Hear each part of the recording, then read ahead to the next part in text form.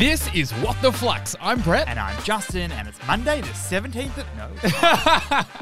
It's Tuesday the 18th of October. Justin, the Inspired Unemployed's fast-growing beer brand Better Beer is planning on taking on the UK market. Ooh. The company reckons that the Inspired Unemployed can be Australia's new Paul Hogan of Crocodile Dundee fame, and Better Beer could just become the next Foster's. Big call, B-man. Facebook, aka Meta, rolled out its metaverse earlier this year.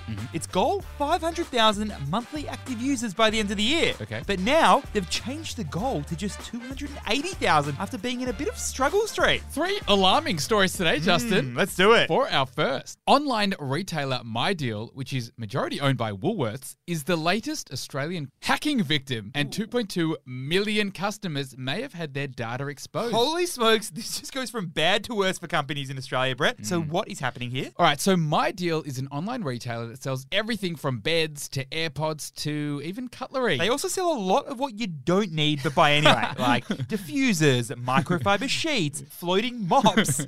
While MyDeal launched back in 2011, Woolworths took an 80% stake in MyDeal And paid over $200 million for it, just quietly. But now, Woolworths is embroiled in more than it bargained for. MyDeal's 2.2 million customers have been exposed in a major data breach. We're talking customer names, email addresses, phone numbers, and delivery addresses. And after Optus and Medibank Private and now MyDeal, it seems like cyber criminals have a real thing for Australian businesses right now. So what is the key learning here? Australia is becoming a very lucrative target for cyber criminals. Cybercrims are launching more attacks with higher severity against businesses and individuals than ever before. There was an 81% increase in cybersecurity incidents in Australia. That was between July 2021 and June 2022. That's according to research by Imperva. Why, you may ask me, man? Well, during the pandemic, many companies kind of inadvertently opened up more opportunities to cybercrims. Explain, Brainiac. Well, lots of companies rushed their online implementations of tech so that everyone could get online as soon as possible. But taking these shortcuts left company systems vulnerable to exploitation. And now it seems like cybercriminals are sniffing out these vulnerabilities. For our second story, Star Entertainment Group has had its Sydney casino license suspended and could face up to $100 million worth of fines. Boy, oh boy, oh boy. Get the popcorn out, B-man. What is going on here? Okay, so Star Entertainment Group is an Australian gambling and entertainment company which was formerly known as Echo Entertainment. Now, over the last 6 months, an inquiry has been running into the conduct of Star Entertainment Group for its Sydney casino. And last month, Star was found unfit to run the Sydney casino. We'd be talking crime gangs, we'd be talking money laundering, not to mention fraud. And now, the New South Wales Independent Casino Commission has decided to take away Star's Sydney licence. So now, Star needs to prove it can fix its wrongdoings and prove it's actually fit to hold this licence. In the meantime, they've been whacked with a $100 million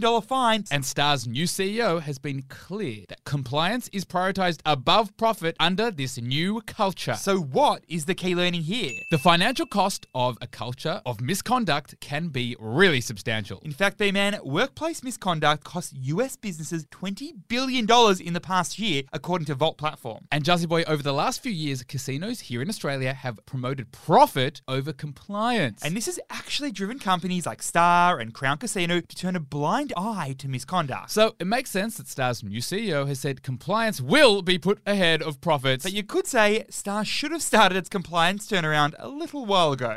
For our third and final story, the two major companies in the Murdoch media empire, that's News Corp and Fox, they're planning to be reunited after splitting up in 2013. This is a bigger get back together story than J-Lo and Ben Affleck, Brett. So what is happening here? Okay, so News Corp and Fox are both controlled by Rupert Murdoch and his family. And these are big businesses. News Corp owns everything from The Australian to The Wall Street Journal and stakes in companies like REA. While Fox owns Fox News, Fox Sports, and big stakes in companies like Foxtel. Now, Justin, I take you back to 2013 when selfie was word of the year and froyo was a hot new trend because Rupert Murdoch faced major pressure from shareholders. Back then, the newspaper businesses were struggling big time and they were part of scandal after scandal. The idea was to carve out the unsuccessful parts of the business, like news, and push forward forward with sport and entertainment. But now, it kind of seems like they're going full circle, because there are now plans to bring both businesses back under the same roof. Because apparently, news and sport are the things that actually matter most. So what is the key learning here? In a world where content is commoditized, news and sport are the key differentiators in the wheelhouse. For many streaming services, we've seen a race to the bottom to acquire entertainment content. But this doesn't leave much room for product differentiation. As for News Corp and Fox, they've identified news and sport as the only way to cut through the noise. This remerger would bring together two of the most powerful news and sport media assets in a single business. We're talking about $26 billion